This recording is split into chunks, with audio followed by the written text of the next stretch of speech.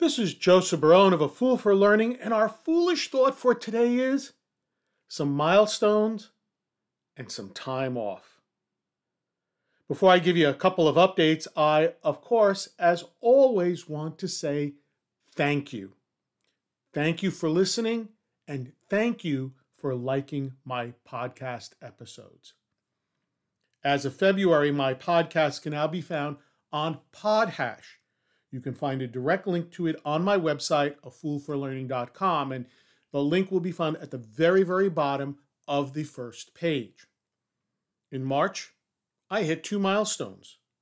First, due to you, my podcast had reached over 10,000 downloads. Second, I published over 300 episodes. Finally, I'm going to be taking a couple of days off, so I'll be back with you on Thursday, April 13th. The scheduled episode is entitled, Are You in a Trap? So once again, thank you, and I will see you back here on April 13th. This is Joseph Barone, the CEO of A Fool for Learning, signing out. Remember, learn, perform, succeed.